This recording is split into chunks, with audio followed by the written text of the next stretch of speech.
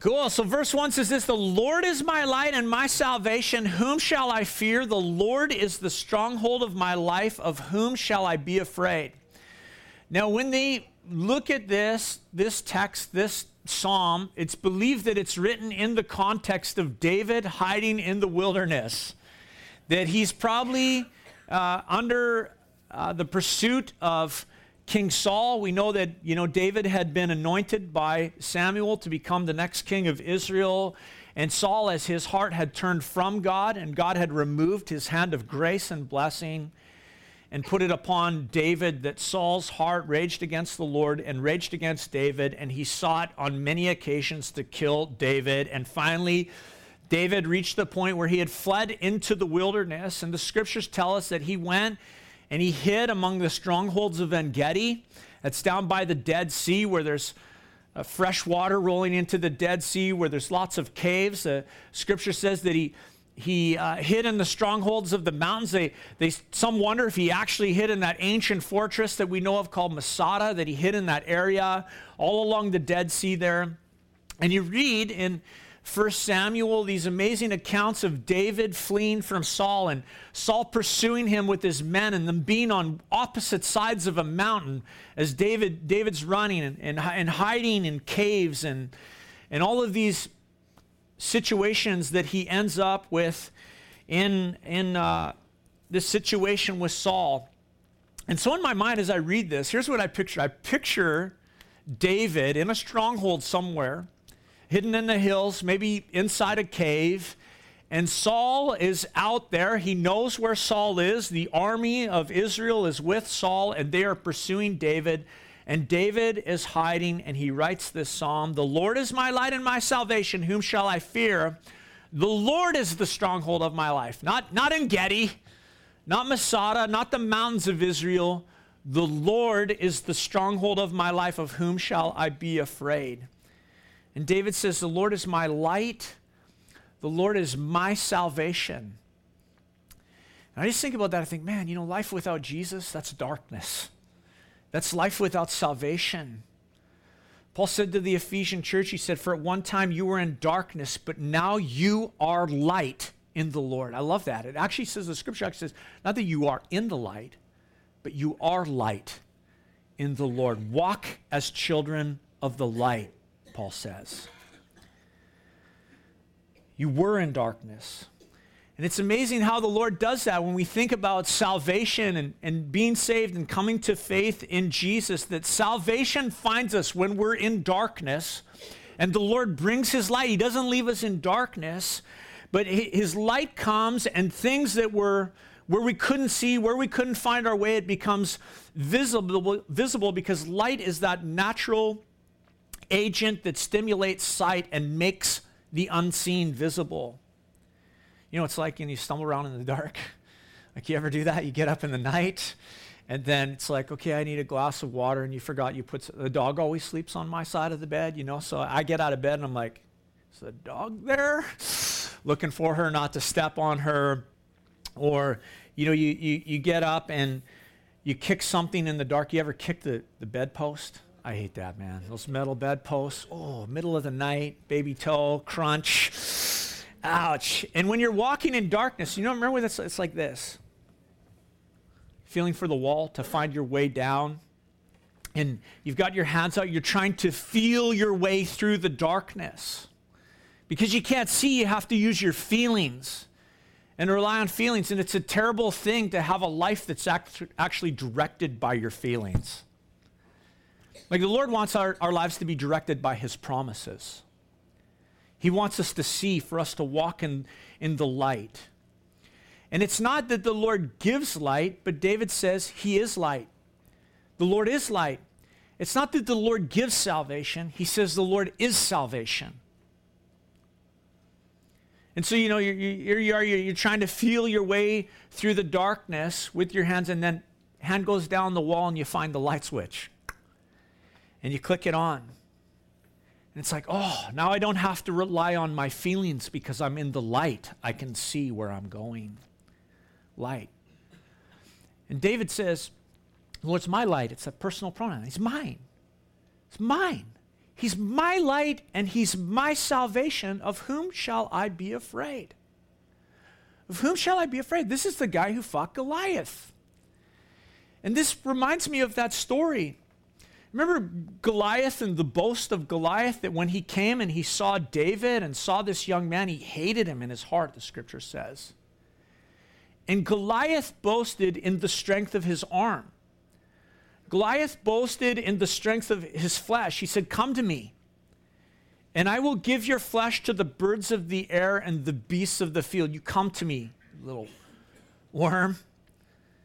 And David boasted not in the arm of the flesh, but David boasted in real power. He said, you come at me with the you come to me with the sword and with the javelin, but I come to you in the name of the Lord of hosts, the God of the armies of Israel, whom you have defied. And this day the Lord will deliver you into my hand, and I will strike you down and cut off your head. I like that part. And I will give your dead bodies to the host of the Philistines this day, and to the birds of the air, and to the wild beasts of the earth. And the earth will know that there is a God in Israel. And this assembly, the assembly of Israel, will know that the Lord saves, not with sword or spear. For the battle is the Lord's, and he will give you into my hand.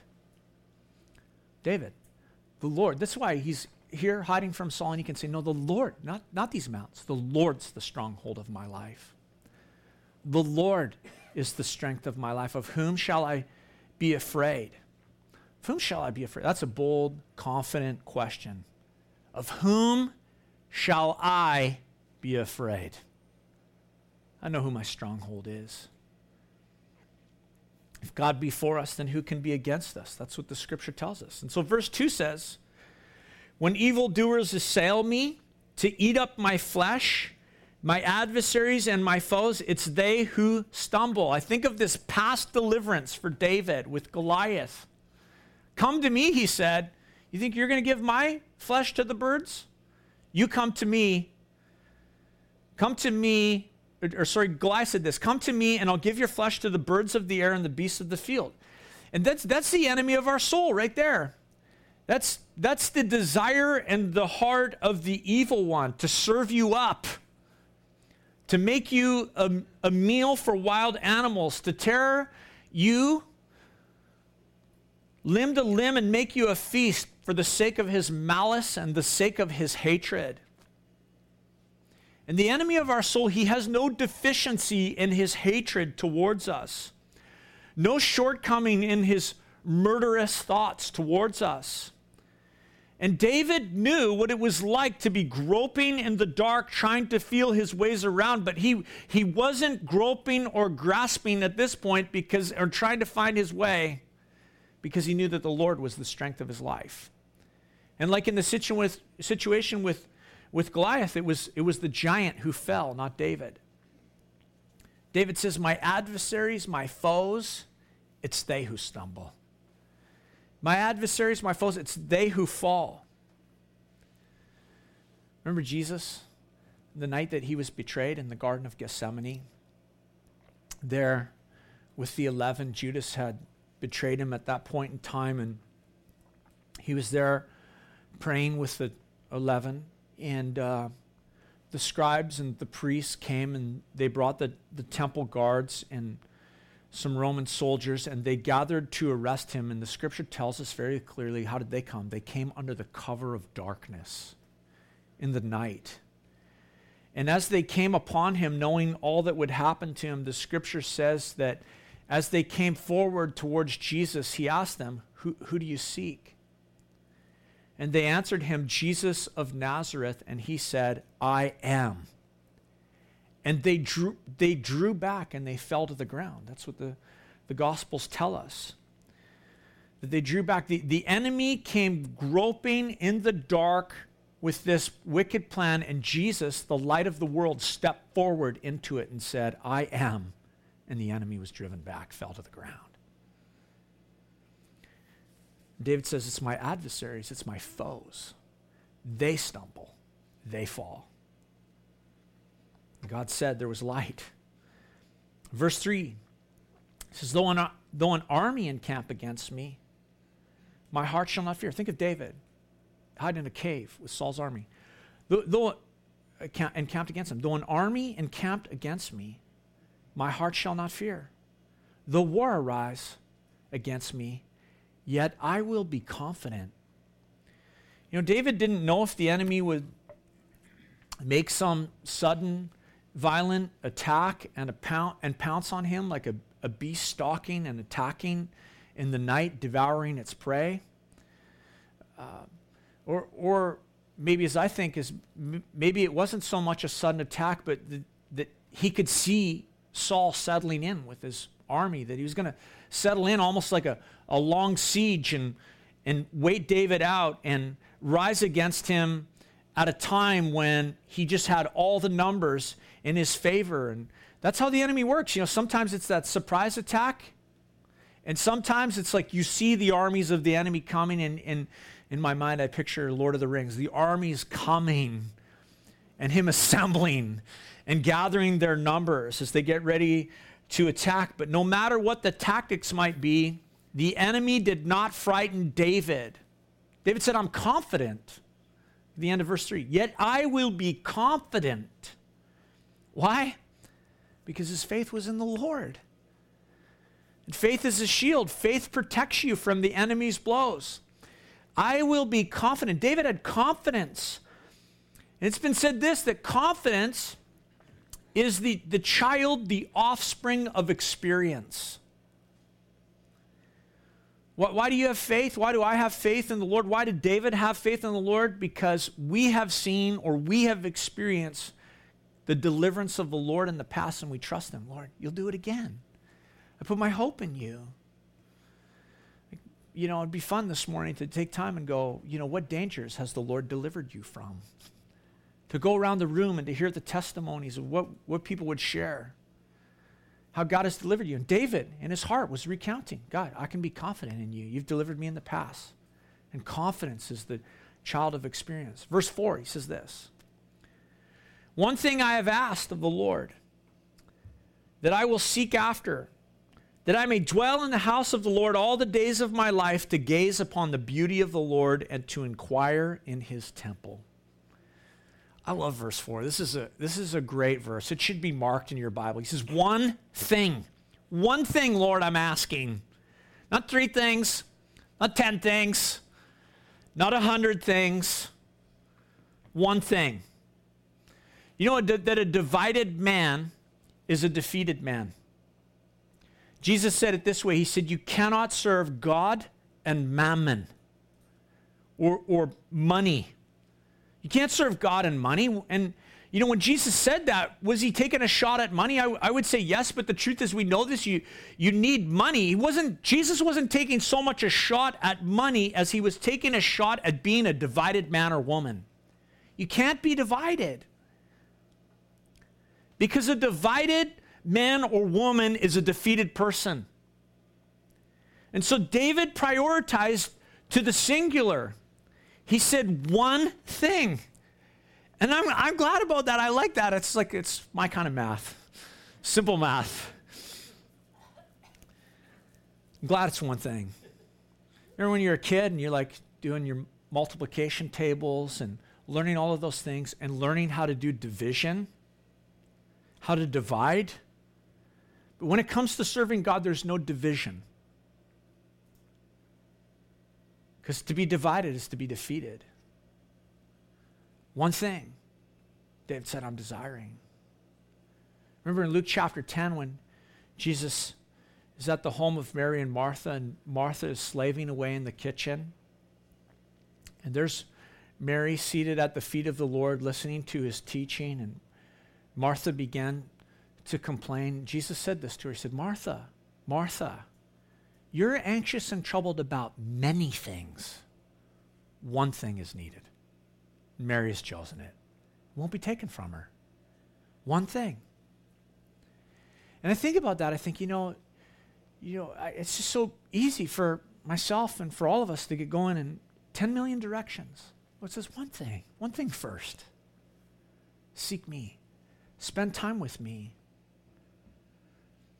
It seems to me when I think about that the Lord looks very much at the desires of our heart, that he's like weighing those. And what's your heart longing for and wanting. The Lord takes the will of the heart and he considers it as more than he looks at our actions, I think, so often. And David had this desire, one thing, but that one thing had to lead to action for him. He had to take steps. He had to be purposeful. He had to be resolute in his desire for that one thing. You know, desire never cut my lawn. Desire never washed my truck. Desire never brushed my teeth. I brushed my teeth. I wash my truck. And I get the kids to cut the lawn. Delegation. Desire has to lead to action. David said, one thing I desire.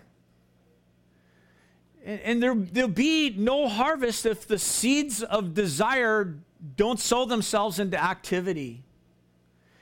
And when we think about David, when you think about the success of David, this great king, the man after God's own heart, this man who had all of this amazing public success and this public confidence that he could vocalize, it was because of the one thing in his life that he had set straight first. The one thing he desired took priority. That's his private obedience to the Lord. He sought God. David knew the most important part of life is the part of life that nobody else sees. Seeking God. The time in the presence of God. And it couldn't be negotiated. He took time to seek the Lord and to be in his presence and to get his directions from him. And it meant setting priorities. One thing. And think about David. His life was busy. Father, grandpa, king, wives, a husband, all of these things. But there was a setting of priorities in his life. One thing, Lord. One thing. What's the one thing you desire? Martha, Martha, busy with many things. One thing is needed. And there's nothing that we need more than that clear and constant vision and picture of Jesus to sit at the Master's feet and to be taught by him. And when you have that vision, it saves you in times of trouble like David was in. It enables you in the midst of trouble to lift your head and to look to Jesus and put your hope there. He said, one thing I desire, to gaze upon the beauty of the Lord. Like I was thinking, that's why we're here this morning. That's why we gathered. Like the heart of this is this. We want to gaze upon the beauty of the Lord, to look upon him. Verse 5 says, for he will hide me in his shelter in the day of trouble. He will conceal me under the cover of his tent. He will lift me high upon a rock. Love this. He'll hide. He will conceal me. He will lift me. Shelter. So he'll hide me in his shelter. In the worst of dangers, I will have a shelter, a refuge, and it'll be in the Lord. This is actually a reference to the king's tent. And when the king would go off to battle and he would set up his tent would be set in the middle of the entire army. The royal pavilion would be set up, and that's where the king would stay. And then the mighty men and the armies of Israel would surround, so that if you're going to get to the king's tent, you had to go through the army. And David says this, the Lord will do this for me. He's going to put me in his shelter. I'm with the Lord in his tent. He's my king, and I'm with him. And to get to me, you've got to go through his armies. It's a beautiful picture. The center of the camp, that shelter, guarded by all hours, and not just a shelter, but the king is there present with him. God was with him. And the Lord was entertaining him and giving him hospitality and saying, you're with me. You can rest in my tent. There's food to eat here, and there's no fear in this tent. You can rest and be house here. He will hide me in his shelter. That word hide in the Hebrew is the word treasure. He will hide me like a treasure in his tent, in the midst of his army. Beautiful picture. He says, he'll conceal me under the cover of his tent. It was the custom in the ancient Near East that when a visitor entered a host tent, that the host was personally responsible for their protection. And personally responsible for their provision, that this floppy fabric tent actually became a fortress where there was protection and there was provision. I've told, maybe some of you have heard this story before, but this is a great story from my childhood. But, you know, when I was a kid, we went to a family camp. I was about 5 years old, and my older cousin was there. His name was Jody, and Jody was a troubled kid, but I was hanging out with him at camp. And he was 8 or 9, and I was 5, and we were wandering around the camp, and we went into this barn at the back of the camp, and we found this nice old heritage truck all covered in dust.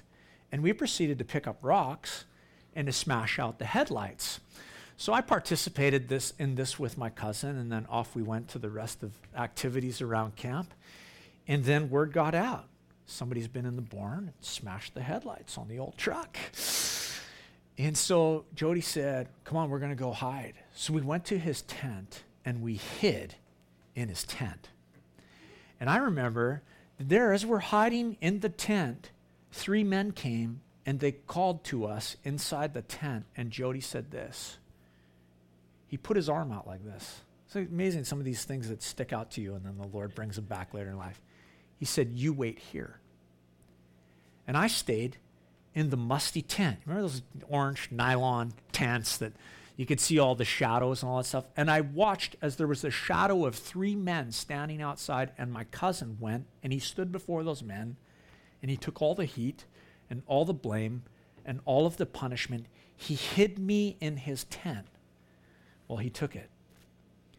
And that musty little tent became a fortress of protection and provision for me, even though I was guilty. Even though I was guilty. David says of the Lord, he'll conceal me in his tent. It's actually a reference to the tabernacle, because there wasn't a temple in Jerusalem. The Ark of the Covenant was still housed in a tent. And no one, you know, that tent, that most holy place, no one dared to enter the most holy place, just the high priest. And that once a year with blood. Why? Because if you entered there unworthy into the presence of God, man, it's toast. You're done. You're dead. You die. And yet think about what does David say? Where are we concealed? He's speaking of the most holy place here. The Lord hides us in the holy place where his presence is, where no one can get at us. What enemy will enter that most holy place? You don't mess with the Lord. We know that. He's our provider. He's our sovereign. He's our sacrifice. And he conceals us and he protects us from the harm of the enemy. And when the enemy should dare to enter the most holy place where the Lord has hidden us in Jesus, man, the enemy's toast. David says he'll lift me high on a rock. He'll set me high on a rock, out of reach, in a place where there's firm footing, where the enemy can't get me. He'll lift me high on a rock, way up out of reach, where the ground isn't shifting or moving, where the footing is stable. That's where the Lord will set me. So David paints this picture, this threefold refuge of shelter and tent and a rock. And so he says in verse 6, now my head shall be lifted up above my enemies all around me. And I will offer in his tent sacrifices with shouts of joy. I will sing and make melody to the Lord. David's so sure of victory here, he just says, man, I'll lift my head. I lift my head to the Lord. My head will not hang in defeat as I look at the hordes before me.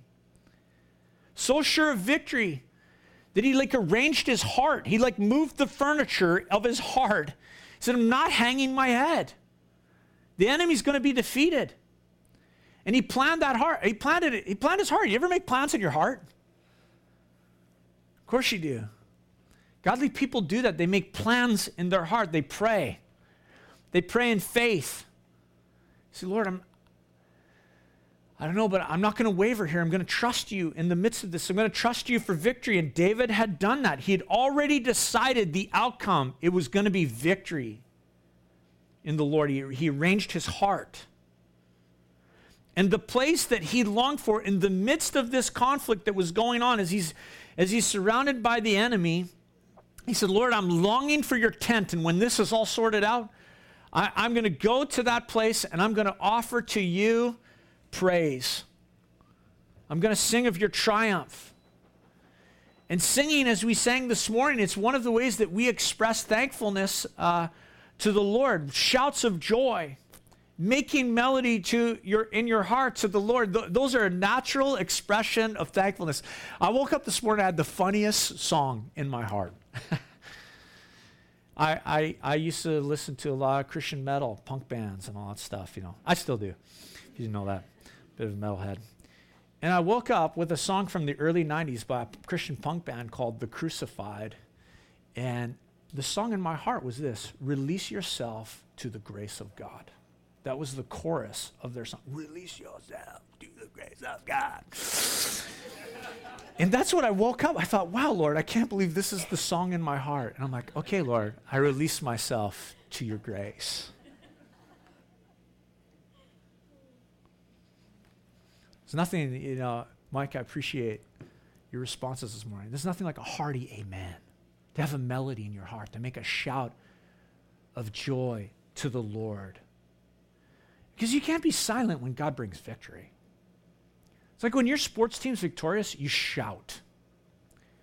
When you experience the victory of God, you shout. David said, I'm going to offer, Lord, shouts in your tabernacle. Love it. Faith. David was starting to soar here as you go through this. And faith does that. Fear sinks, right? Fear like pulls you down. Fear's like drowning. Faith is like soaring like an eagle. Look at verse 7. Hear, O Lord, he says. Hear, O Lord, when I cry to you. Be gracious to me and answer me. Be gracious to me, Lord. Answer me. From praise, David begins to ask, Lord, hear me, God. When I cry to you, when I call to you, I'm asking, God, for your grace. I'm asking for your unmerited favor. I'm asking you, God, I'm not coming on the basis of what I deserve or who I am. I'm coming on the basis of who you are. Lord, I'm asking for your grace. I'm asking you for an answer. And sometimes as followers of Jesus, we're singing songs of thankfulness and we're shouting with joy and we're making melody in our hearts to God. But other times it's just like a cry for grace. God, help, Lord. It's like all you can do to say, Father, I need you. Father, I need your mercy. Father, I need your grace. I need your favor. And it's amazing how quickly life can swing between those two extremes. Really quick. And grace is the hope of sinners, and grace is the refuge of saints. The hope of sinners, and it's the refuge of saints. And so verse 8 says, you've said, seek my face, and my heart says to you, your face, Lord, I do seek. David's confidence didn't prevent him to be unconcerned about himself. He was still concerned. It's one thing to view the beauty of the Lord in his sanctuary. It's another thing to see the armies of the enemy approaching or out there surrounding you on the battlefield or whatever it is. And I imagine, it's like, God, I need your grace, David's doing some heart checks. It's like, well, what if this is off in my life? What's this? What if this is off in my life, What if there's sin and the Lord abandons me in the midst of the battle? And so when David cried out in his caution, he said, I need your grace, Lord. And God answered him. And God said this to him, David, seek my face. Amazing. Amazing that, because when the Lord's face shines upon you, that's like the greatest. It's the greatest. When he's pleased with us and he'll help us, but when he turns his face from us, man, when he turns his face, And we got to search our hearts and confess our sin. And here was the secret of this man, David. When the Lord said, seek my face, David. David didn't say, well, I'll get to it, Lord, and not do it. Yeah, I'll do that later. He didn't say, is tomorrow okay, Lord? Like, would it be okay if tomorrow I seek your face? No, when the Spirit said, seek my face, David immediately said, Lord, your face I seek. And if we would have the Lord hear us, we have to be cautious that we respond, careful to respond to his voice. Don't you wish you were more sensitive to the Lord? And it always starts with like taking those first steps. When he says things, you do it. You do it. So that you grow in sensitivity to his touch and to his voice. And so often we say to the Lord, I say to the Lord, yeah, I will, Lord. And then you got no intention to do anything. Or later, Lord, because I got this going on or that going on, it's a little more important than what you're telling me to do. It's like when you ask your kids to do chores. Yeah, Dad. I know, Dad, I know. I don't care what you know. Do it. And so David, from the heart, he speaks from the heart, and it's cool that it says, he says here, my heart says, your face do I seek. He let his heart speak. And it's amazing that the heart speaks. It's not just the mouth that speaks, our heart speaks. And sometimes it's like good to close your mouth and let your heart speak. Communicate to the Lord from the heart. Say, God, your face I seek. Not your hand. I seek your face. And to seek the face of God is to seek his favor, to seek his presence. He says in verse 9, hide not your face from me. Hide not your face from me. Turn not your servant away in anger, O you who have been my help. Cast me not off. Forsake me not, O God of my salvation. It says, hide not your face from me. Earlier we saw that word hide, and in the Hebrew it means to treasure, that you're treasured in the tent of the Lord. But this word means this. It's a different Hebrew word. It means this. Don't conceal, Lord. If there's one thing I don't want you to hide, if there's one thing I don't want you to conceal, it's your face. Don't hide your face from me, God. And David knew men whom the Lord who had concealed his face from them, like King Saul. God had turned his face away from Saul, not responded to Saul. Saul had been put away for being unfaithful. And David, I bet, is thinking of this as he writes this. And he's conscious of his own faults. He's conscious of his own shortcomings. And it made him anxious. If he had one anxiety, it would be this, that God would be patient with him. That should be the anxiety of your life. God, be patient with me. I'm slow to learn. Don't worry about anything else. Just ask the Lord to be patient with you, to pour his grace out upon you, that he would continue to be long-suffering and gracious. And when you know that what you have is because of the grace of God, David knew that. What he had, what you have, what I have is because of God's grace, then this becomes your prayer. God, don't take your grace away from me. Don't take your unmerited favor. Cast me not off, forsake me not, he says, O God of my salvation. Don't abandon, Lord, the works of your hands. I'm counting on you, Lord. I'm counting on your name. I'm counting on your grace. I'm counting on your steadfast love. Verse 10, he says, my father and my mother have forsaken me, but the Lord will take me in. I don't think David's parents forsook him, but I think probably they're long gone by this time, passed on when he writes this psalm. And so he's alone in that sense. He doesn't have parents. But he says, the Lord will take me in. It's acceptance, adoption, the spirit of adoption. Paul said, you have not received the spirit of slavery to fall back into fear, but you have received the spirit of adoption as sons. By him we cry, Abba, Father. See, church, as followers of Jesus, our cry is not fear. Our cry is Father. We don't have to cry in fear. We cry out, Father. We call to our Father for grace. Father, not fear. That's the spirit of adoption. He says in verse 11, teach me your way, O Lord, and lead me on a level path because of my enemies. It's this prayer for guidance, this beauty of submission. I'm not going my way, Lord. I don't want to go my direction. I'm looking to you for direction. I want to walk in your ways, Lord. Teach me how. It's humility. This is the prayer of a teachable spirit. Teach me your way and lead me on a level path. Verse 12, give me not up to the will of my adversaries, for false witnesses have risen against me, and they breathe out violence. It's a prayer for protection.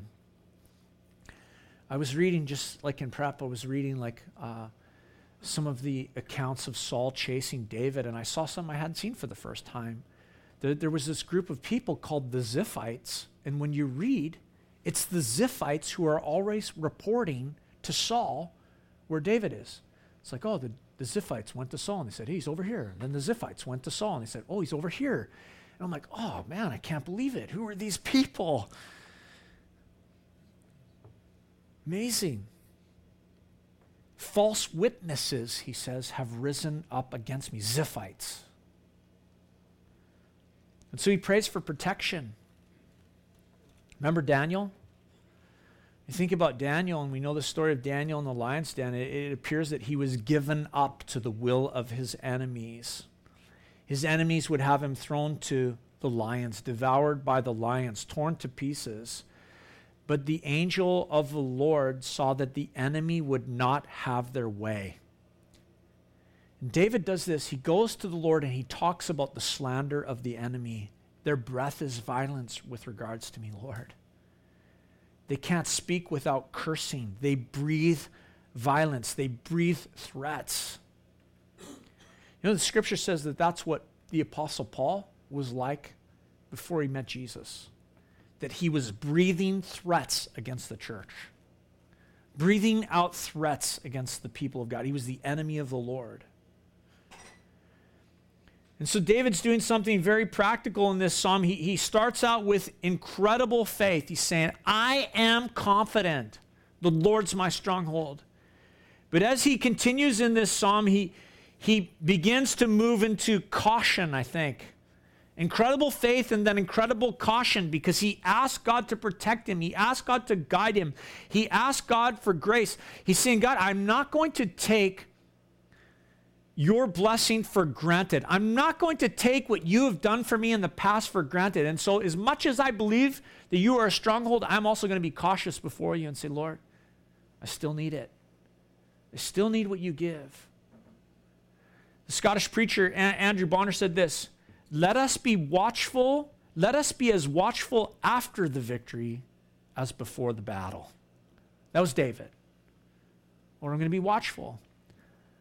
I'm not going to take for granted your grace. Verse 13, he says, I believe that I shall look upon the goodness of the Lord in the land of the living. There's a cool little footnote there, verse 13, on the word look. In the footnote of your Bible, it says this. It could be translated, I had fainted unless I had believed. Oh, had I not believed. David's actually considering what would have happened if he had not believed the Lord. If he had become faint in heart. And it's a common thing for us to become faint in heart. David had defeated the lion and the bear. He had defeated Goliath, and yet he was susceptible to being faint in heart. And one of the blessings of following Jesus is to be looking and longing for the goodness of the Lord in the land of the living, where the goodness of God, we sing that this morning, just love that song. All my life you've been faithful. To consider the land of the living, where the goodness of the Lord has driven out the wickedness of man, driven out fear, driven out sighing, crying, death, sin, disease, sickness, driven it all out. David says, I'm going to look upon, I believe I'm going to look upon the goodness of the Lord in the land of the living. And we wait for that day. And until that time, we fix our sights on the goodness of God. And And you notice here that faith has the ability to see, that the sight of faith says, I shall look. I'm going to look. Because faith not only sees, but faith speaks. I am going to see the goodness of God in the land of the living. And then the last verse says, wait for the Lord. Be strong and let your heart take courage. Wait for the Lord. Our generation isn't that good at waiting, are we? I mean, more than any generation in the history of the world, we're exposed to total instant gratification. So patience for us is not easy. I decided this morning, we've been emptying out the fridge, so I went to get some food. I'm like, oh, there's nothing to eat in this freaking house. So I'm like, okay, I'm going to Timmy's for a breakfast sandwich this morning. And then I had to wait. There's like 5 cars in front of me. I'm like, come on, good grief, can we get out of here? God help that coffee server. Or think about if it's roll up the rim. Do you finish your coffee before you roll up the rim? We're not very patient. Don't tell me to wait. But David says this, you got to wait for the Lord. Wait. Wait for the Lord instead of rushing ahead. David waited for the Lord. Because faith and patience, they go together. And I don't really like that faith and patience go together, but they do. And so he says, wait for the Lord. Spurgeon said this, wait at his door with prayer. Wait at his foot with humility. Wait at his table with service. Wait at his window with expectancy. David says, strengthen your heart. Look at that verse again. Wait for the Lord.